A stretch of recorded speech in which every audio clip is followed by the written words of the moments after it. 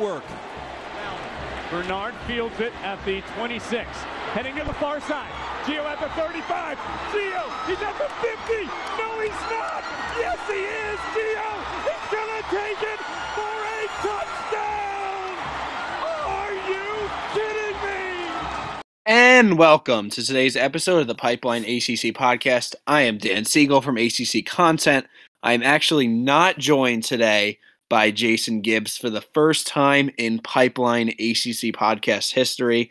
Unfortunately, he is under the weather, and in the spirit of Thanksgiving, just wanted to give him some rest. So I still felt the need to record, just get some of my thoughts out because it is rivalry week and there is plenty of ACC games this weekend. Obviously, we have the Atlantic Division to the side, which comes down to either Wake Forest, which they get in with a win at Boston College, NC State, who gets in with a win of their own and a Wake loss, or Clemson, who gets in the event that both Wake and NC State lose. So obviously there's a lot to cover today. I'll just do a pretty short recording just talking about the games going down the line.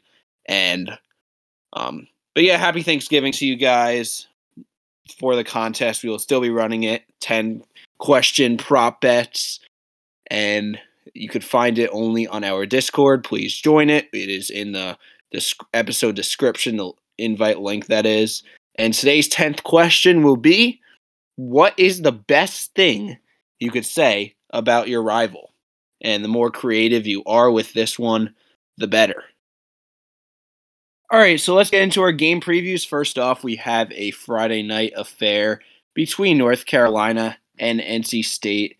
I believe North Carolina is a, 5-point underdog? Let me just double check that.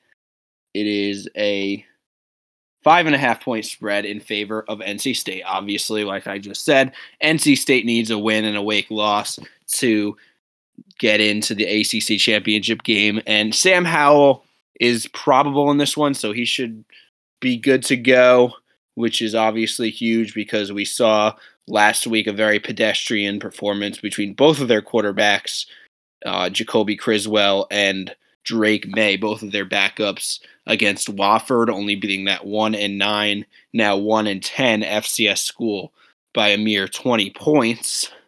But it's going to be obviously a good one on Friday night. NC State still has one of the best linebacking cores out there, and the Pack, they love to bring these various pressures. They have Drake Thomas, Vi Jones, so it'll really be huge for UNC to see whether Sam Howell could be able to disguise these blitzes and pick them up and make his throws. He's had a lot of trouble with that this year, especially on teams that bring similar pressure concepts to NC State. So that will be a determining factor in this one. As far as the defense is concerned in NC State on offense, I mean, NC State's going to love to get their playmakers out in space, especially against a team like this. So for UNC, there's one word, and it's tackle.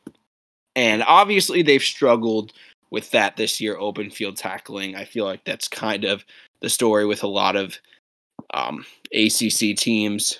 I like NC State in this game. I think 5.5 is kind of a thick spread. So for the Pick'em contest, I will be going UNC plus 5.5. But that's really all I'm feeling there.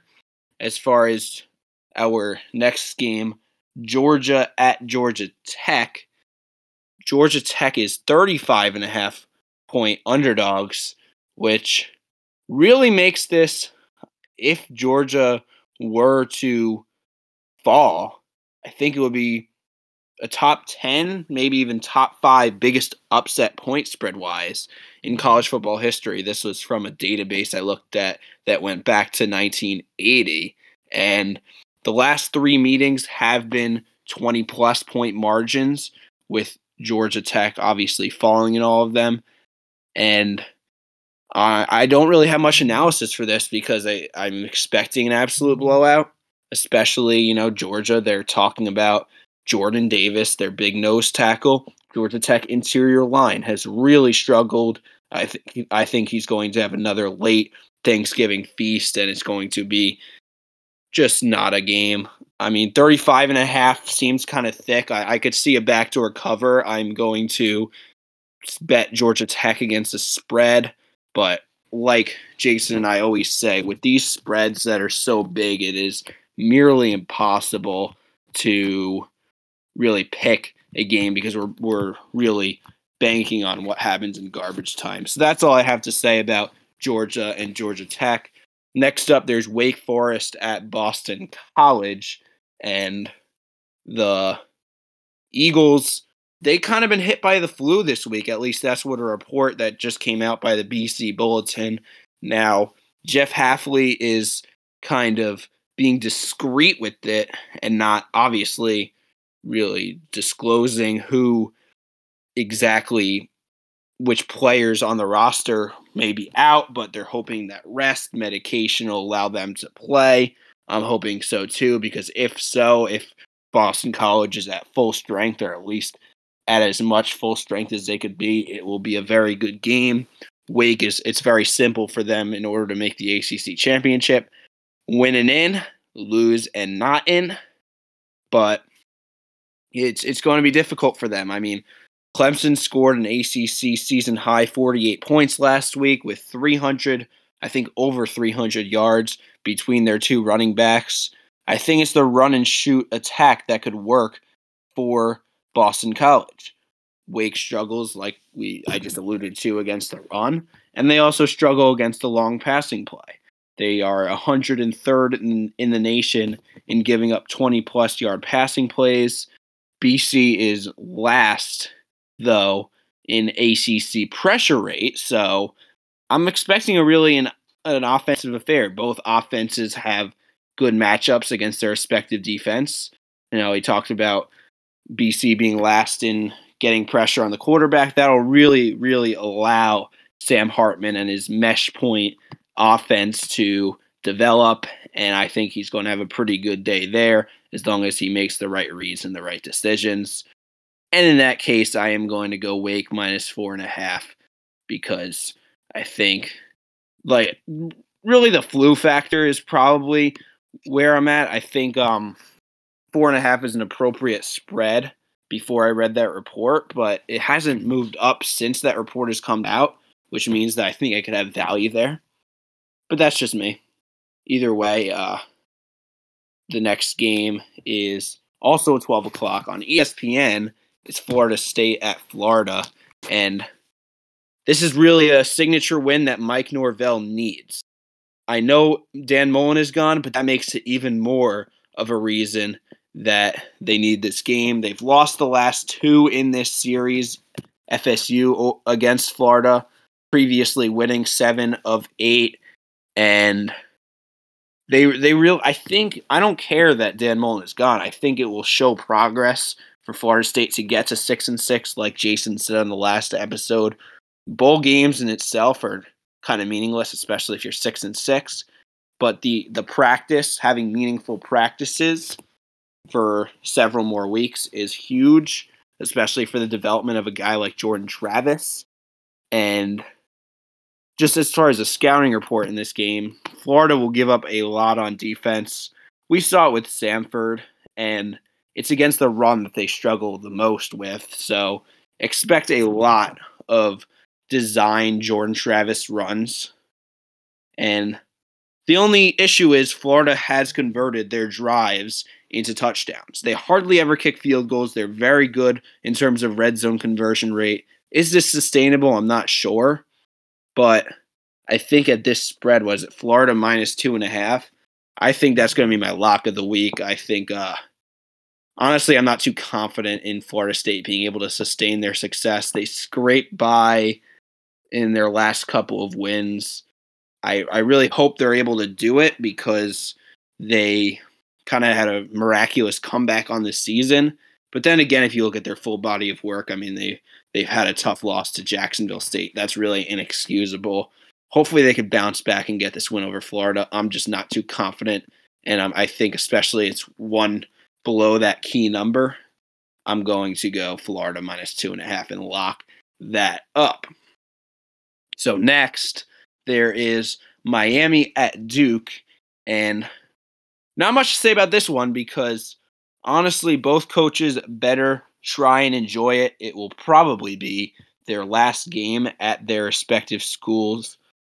I really have one sale for this game, and that is TVD, Tyler Van Dyke. He will probably put up big numbers against that Duke defense, but Duke has just been super, super bad. The spread is 21.5, and if they keep it that close, Duke that is, it will be the first time they do so since October 9th against Georgia Tech. I don't think they will. I think Miami wins by even more. So at 21.5, I'm going Miami against the spread. That's all I got on that. Next is rivalry week, Virginia Tech at Virginia. And I appreciate you guys, both of you fan bases on Twitter, for making it a very enjoyable week as usual for you guys. The rivalry factor is honestly what Virginia Tech will have working for them. They'll be naturally charged up. They don't have stability at the coaching position, obviously, but just the natural presence of the rivalry will get them charged up. I'm sure that's why the spread is so close. And obviously, Virginia Tech has dominated the rivalry historically. So, I mean, there's that. Virginia Tech, probably they want to run the ball, sustain some drives, drain some clock, take advantage of UVA just being so bad in their front seven, very bad with gap soundness and fundamentals, but also because they want to limit the drives in the game. I don't think that they want this game to get into a shootout because that very much favors UVA. Limiting the drives gives you more of a chance of pulling off that upset, keeping the ball out of Brennan Armstrong's hands, which is why if you're UVA, you got to keep your foot on the gas. You can't be conservative like last game. Keep scoring touchdowns, keep throwing the ball, and you have matchup advantages on the outside, especially in the middle. Get your guys, playmakers like Keaton Thompson, into space with those linebackers, which is probably the weak point of the Virginia Tech defense. So that's what you got to do. I think I'm going to go Virginia. I'm going Virginia Tech +7. I think that they're able to keep it a little closer. I wasn't too confident on this one, but 7's kind of a key number. I don't know. I could see a push fairly easily, but that's just what I'll go with. And then we got Pitt at Syracuse, starting off 3 of our night slate games at, 7:30.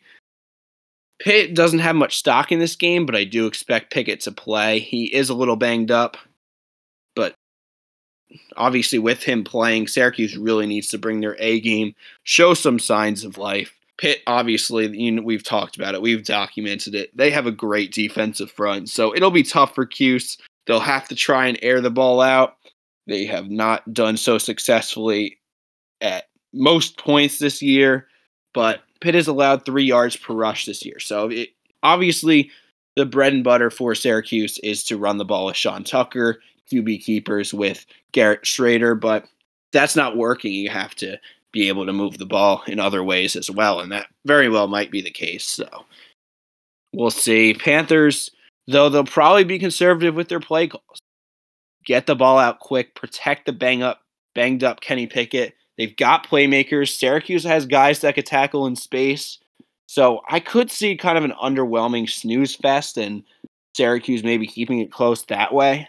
But Pitt just got such an advantage that the 13-point spread seems pretty appropriate. Either way, I will take Syracuse +13 in the pick'em. I don't think it should be that much given what I've said, so we'll take it that way. And then Clemson at South Carolina, second to last game of the night. And Clemson has won the last 6 meetings. Each of the last 4 has been by at least 3 touchdowns. Now, this spread is only 11.5. So something to keep an eye on. Obviously, I think it's more about Clemson than South Carolina. South Carolina is 6-5, another pedestrian year for them.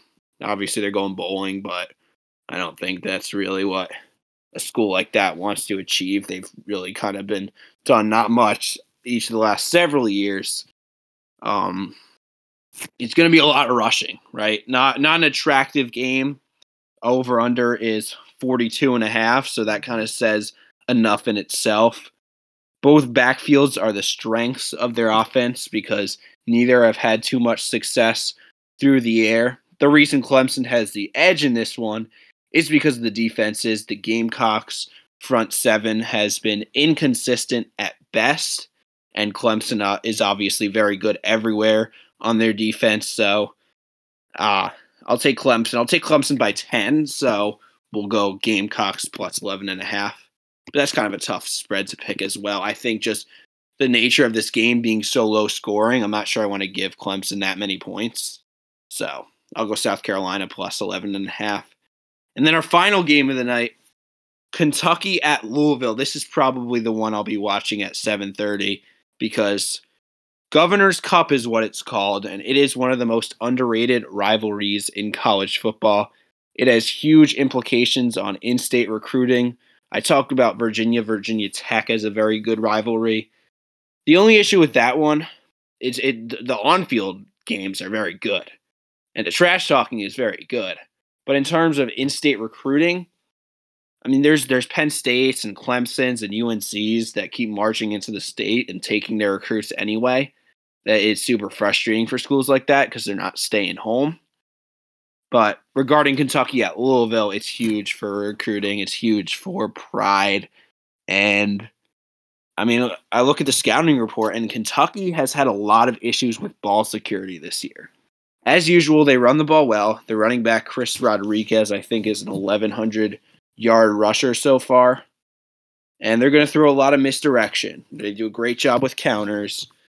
It is a very well-coached offense. And Louisville has done well discipline-wise in the recent weeks, so that's kind of a good matchup. And let's see, the over-under is 56.5. Louisville is actually favored in this one. I think that's kind of, I think that's kind of too much. Now it had 3 points. I don't know how much you're really giving home field advantage either. So you're trying to imply that Louisville is better than an 8-3 SEC school like Kentucky. I'm not sure I buy that, so I'll take Kentucky plus 3. But maybe Malik Cunningham could carry him past Kentucky. I absolutely love to see that because he's really been a show the last couple of weeks. So we'll have to see. But that's really all I've got for the game. Just want to get some content out for you guys because obviously Jason is not doing he's not feeling 100% right now, so he couldn't get on to record. But he will be back Sunday with me for our recap recording, and everything will be good in the world. But until then, just guys, enjoy your Thanksgiving. Be with family, friends, watch some college basketball, football, NFL football, all of that. But just obviously, it's all about what you're thankful for and just count your blessings. That's what you got to do. But that's all I've got for you guys. So thanks for listening. If you want to talk to us more, the Discord link is in the description for the episode. But once again, thanks for listening, and we'll see you next time on the Pipeline ACC podcast.